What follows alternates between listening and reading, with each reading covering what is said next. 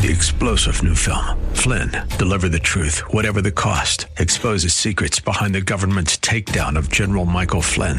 Flynn knew what the intel world had been up to. He ordered the first audit of the use of contractors. This set off alarm bells. He told the truth. He was the most dangerous person for Donald Trump to hire. They had to get rid of Flynn. Flynn, Deliver the Truth, Whatever the Cost. Available now. Watch it today. Go to salemnow.com. salemnow.com. Amazon has a creative way for you or your business to support our ministry. It won't cost you anything extra, and it's part of your normal routine. It's Amazon Smile. The prices, selection, and shopping experience are all the same. But when you go to smile.amazon.com first, instead of just amazon.com, Amazon donates a percentage to your favorite cause, and it doesn't cost you anything extra. It's amazing. So go to smile.amazon.com, search for Grace Church Dumfries, select us as your charity, then shop as normal. It's free, easy, and helps Grace Church and Derek Greer Ministries continue to reach those in need. Click smile.amazon.com today and check it out. Also, military and federal employees, remember you can make a difference and donate through the CFC. Our CFC number is 35614. That's 35614.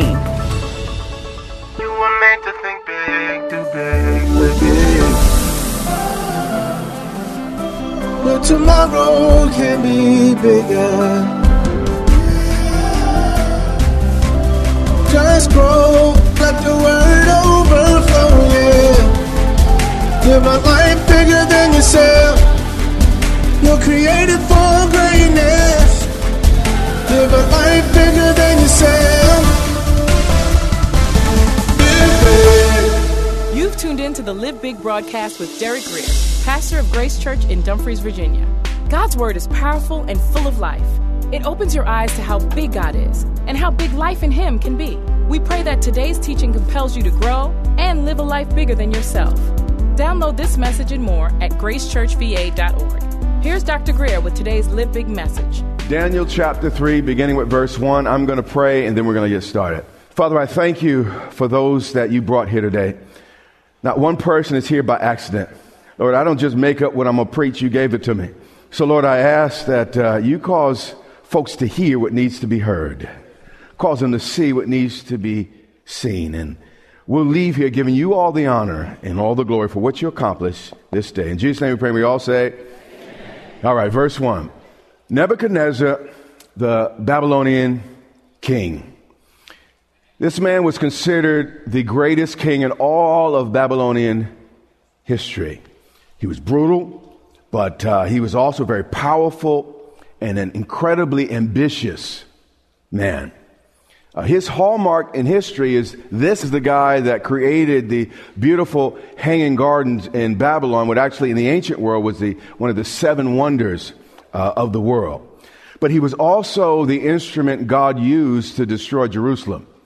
His people went astray, and God raised up Nebuchadnezzar particularly to defeat the Israelites. And every vessel God uses has issues and problems. Jesus is the only perfect person God has ever used.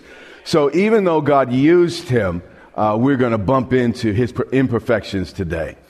So Nebuchadnezzar the king made an image of gold. Now his kingdom, he ruled much of the known world, if you want to call it that, at that time, pretty much from Iran, Iraq area, all the way to Egypt. He ruled, and he was very, very powerful. So he was rich enough to make this statue of solid gold, but it was probably made of wood and clay, covered in gold, which was really the custom of the day, much like the Ark of the Covenant. It had a gold skin around it, but it's really made of wood. But still, it was a tremendous display of wealth. Even if it was a thin layer of gold, the size of the statue was magnificent. So a whole lot of wealth and money was on display. It goes on to say, whose height, speaking of the statue, was 60 cubits. How many of y'all know what a cubit is? I don't either. But I know some folks who do, and they measured this. And its width was 6 cubits. So it was basically about 90 foot tall, which is the height of an 8-story building, if you will. But I wanted to illustrate this to you clearly So I asked Ephraim actually to mark the Statue of Liberty for us. So if you'd show the Statue of Liberty, the size of this statue was from the tip of her nose down to her heel. So it was a tremendous statue, a tremendous accomplishment. But then on top of that, it says, he set it up in the plain of Dura in the province of Babylon. Now, plain lets you know that it was a flattened area. So this statue was put in a place where nothing could compete with it for attention. And again, you had the desert sun beating against the gold. It was splendid. It was magnificent. The sun would shine and just generate off it. And it was just a tremendous accomplishment. Verse 4. And the statue was there for a reason. Then a herald cried aloud, "To you it's commanded, O peoples, nations, and languages." Again, much of what we call the known world at that time was under Nebuchadnezzar's care. So he required all the different nations and their representatives in Babylon to worship this statue. That at the time you hear the sound of the horn, the flute, the harp, the lyre, the psaltery, in symphony with all kinds of music. This was a tremendous orchestra, and there were too many instruments to name, so that's why it said, all kinds of instrument of music here. It said, but as soon as you hear the music, I want you to do something. You must fall down and worship the gold image that King Nebuchadnezzar has set up. So the worship of this image happened with tremendous pomp and circumstance. But how many of you know real worship only requires a grateful heart? When it's real, it doesn't require all that. You don't need a band. You don't need nothing. Just you and your God. When we really got that music going on the inside. But when it's not real, you got to work really hard. Then he said, and whoever does not, I'm stuck on that point. I'm going to come right back. I appreciate all this up here. But if that's what you need, you're not yet a worshiper. All that is assistance. It kind of helps. But let me tell you, if they're off, I'm still on. God is still God. I don't care what they do with the notes. I don't care if it breaks down. There's still a God worthy of my praise and my worship. And I can go there with or without them. And that needs to be the testimony of everyone in our room. And the king said, and whoever does not fall down and worship shall be cast immediately into the midst of the fiery furnace. In a moment, we're going to see that Nebuchadnezzar made an exception for 3 men, obviously, that he liked, because he said, if you didn't do it immediately, this would happen. But that was not the case. He gave them another chance, but I'm still a little bit ahead of myself. So at that time, when all the people heard the sound of the horn, the flute, the harp, the lyre, the psaltery, in symphony with all kinds of music. You see, music is a powerful, powerful instrument. It has a way of going past the head, deep down into the heart. And this is what the king needed. He didn't need a lot of thinking. Because when you think about it, it's kind of idiotic to think that man could create something that should be worshiped, you understand? Only God, the invisible God, is to be worshiped. So again, it was an emotional thing. And again, by the way, a lot of that's happening today. We have great music, but have you listened to the words? But but have you listened to the words? Stay with me. He said, when this music sounds, a lot of people, they bobbing their head to the music, but they only realized what was being stated. In symphony with all kinds of music, I want all the people, nations, languages, fall down and worship the golden image which Nebuchadnezzar had set up. Now, courage is the ability to stand alone when the crowd is moving in the wrong direction. I have a photo I want to show you that is going to be a little difficult to see on your screen, but everybody in that image is saying Heil Hitler, except one man who's like, nah. And I don't care if the whole nation, everybody in the world, you hear what I'm saying, is falling down before false idols. I want to be that man. No. Here's something I'm learning. Just be yourself because everybody else is taken. Yeah.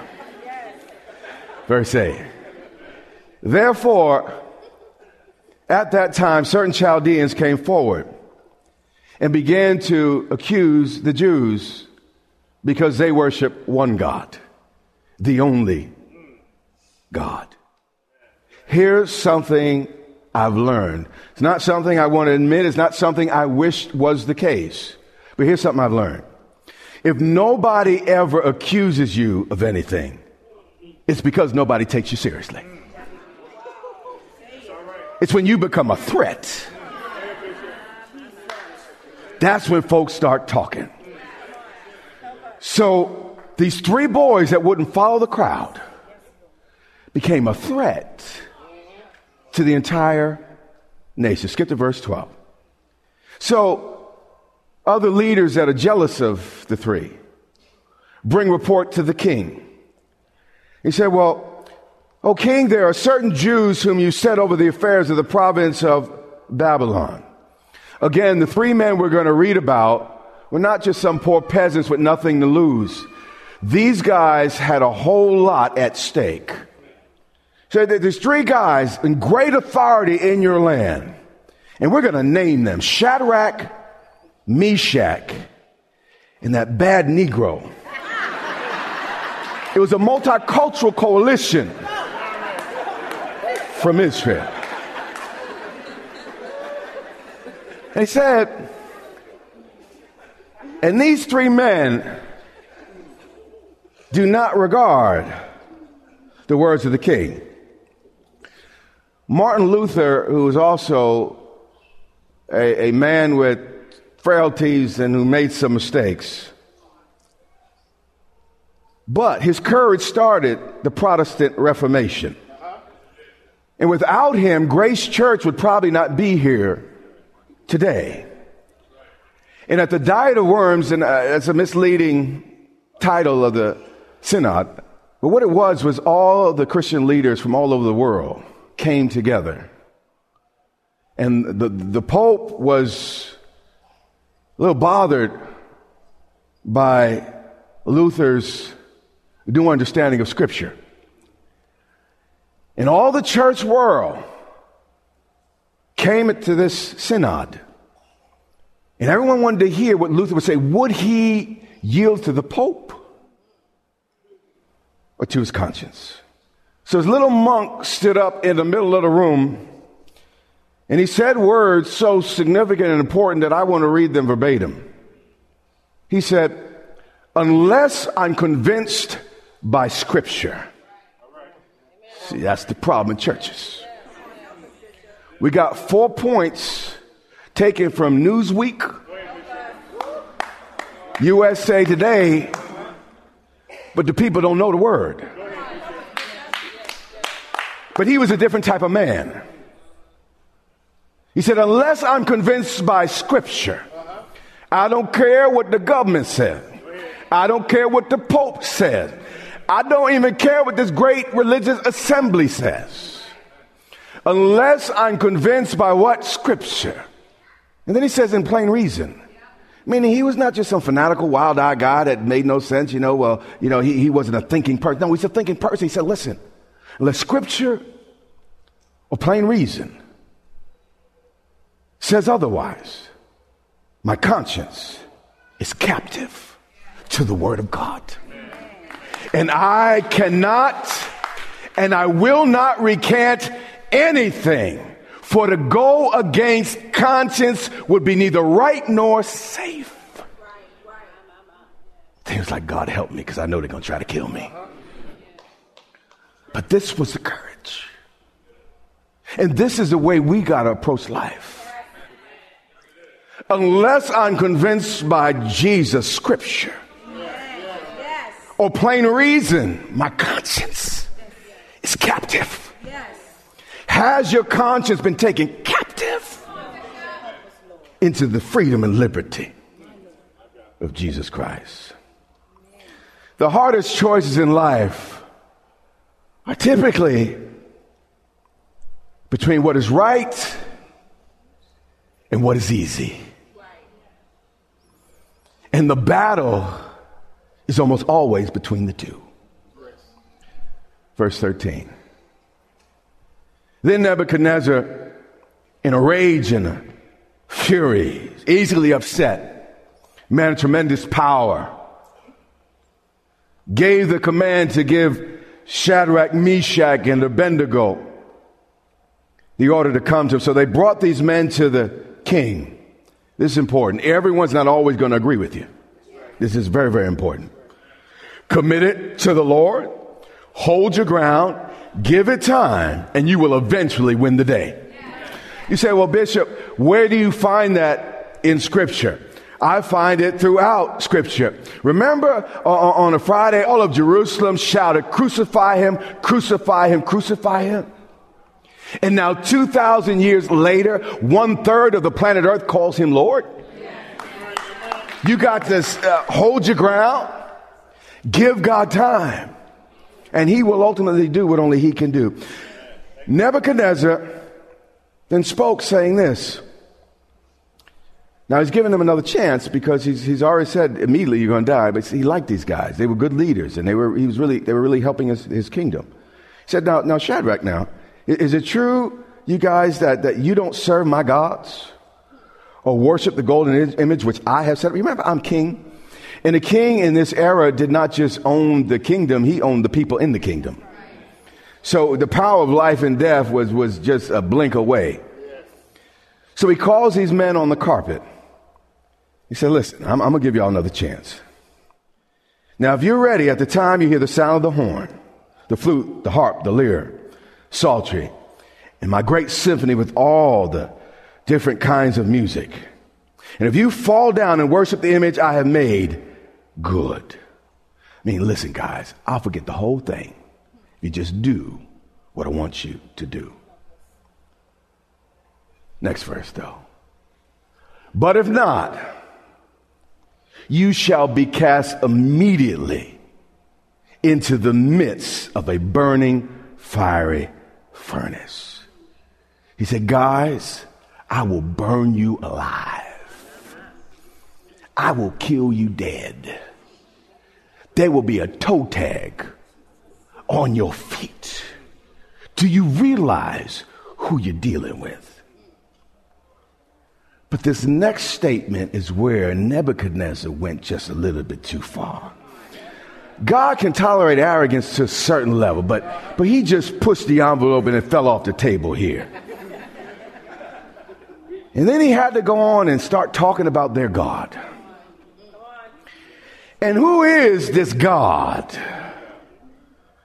who will deliver you from my hands? Nebuchadnezzar just poked a bear.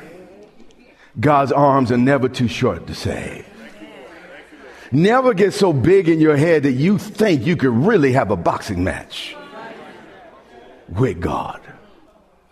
And Meshach, Shadrach, and Abednego, the Bible doesn't say they even got into a huddle. They answered. They said this to the king, "O Nebuchadnezzar, we have no need." You answered the king. But we have no need to answer you in this matter. These guys are saying, King, we're not even going to have a back and forth with you about the foolishness you just put in our ears. Mark Twain said this. He said, don't argue with fools. They will drag you down to their level and then beat you with their experience. Somebody else said, argue with a fool, people watching won't know the difference. I just messed up your Thanksgiving dinner. He said, if that is our case, O king, our God whom we serve, not you, is able to deliver us from the burning fiery furnace. I don't care what you say, we don't have the slightest doubt in our mind that our God can save. And then they went on. And he will deliver us from your hand, O king. One way or another, our God will prevail. But watch this. But if not, let us make it clear, O king. Our principles are not open to the highest bidder. Our principles are not subject to the biggest bully. But if not, you see, things don't always go the way we plan. We can't just tell God how he's going to deliver and how he's going to do something. But if not, we have already counted the cost. And we value God's pleasure more than we fear the consequences from any man. And these boys stood there in the presence of an almighty king. And I'm sure everyone's face in the room got ashy and they were trying to figure out what's going to happen next. They said, but if not, let it be known to you, O king, that we do not, we will not, and we shall not serve your gods, nor will we worship that old silly image you have set up. MLK famously said, a person not willing to die for something is not fit to live. Here's a question. Most of us, our relationship with God is a convenience. We live in the United States of America where we have somewhat religious freedom. Let me ask you a question. What are you willing to die for? I mean, what will you put it all on the line for? At what point do you say, you know what, that's enough? I'll go no further. These men finally reached the tipping point. They were captives from Israel, away from their land and their God, and they had accommodated as much as they were willing to.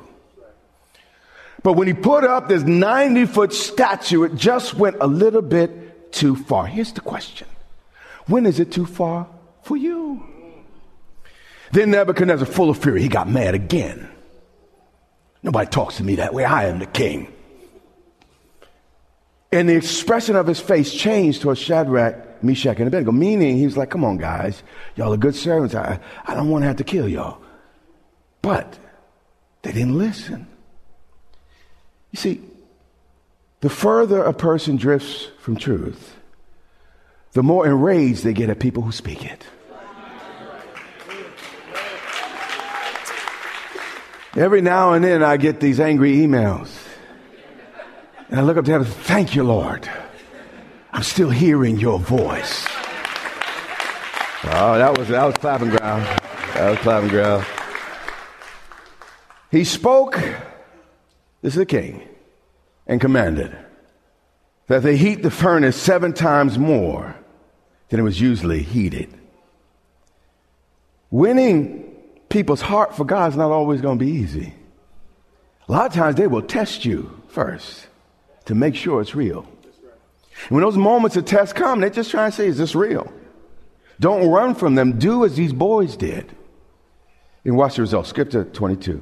And we're going to be quicker than normal today.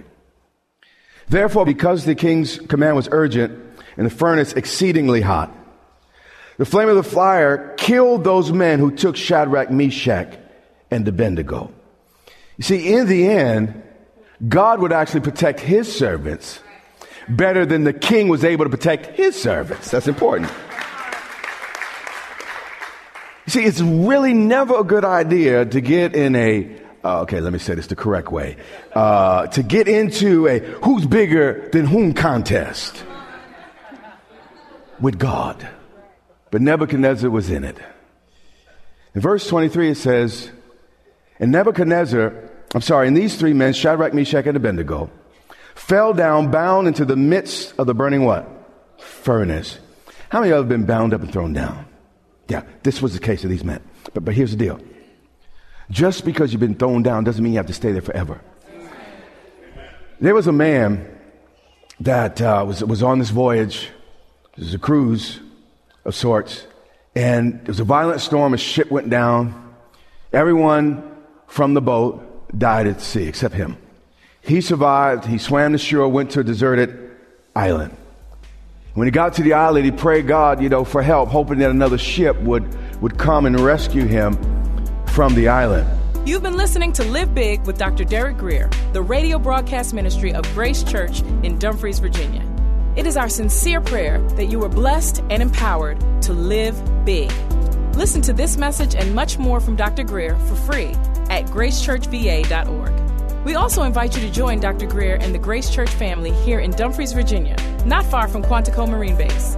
We would love to meet you and have you join us for worship, teaching, and fellowship every Sunday and Wednesday. Get directions, service times, and much more at gracechurchva.org. That's our time for today. Join us weekdays at this time for the teaching ministry of Dr. Derek Greer. And remember, until next time, live big.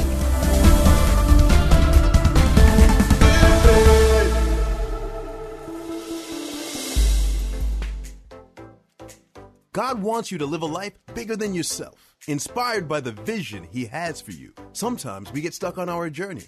We know something needs to change, but we don't know what or how. The question we must ask ourselves is, how do I break free from these limitations? To help you identify where you are on your journey to living big, Dr. Derek Greer has developed an assessment tool to reveal where you're stuck. Based on your individual results, this tool will identify the barriers keeping you from moving forward. Once you complete this free assessment, you'll be able to claim free a copy of Dr. Greer's brand new book, 120 Minutes to Live Big. To get started, visit canilivebig.com today.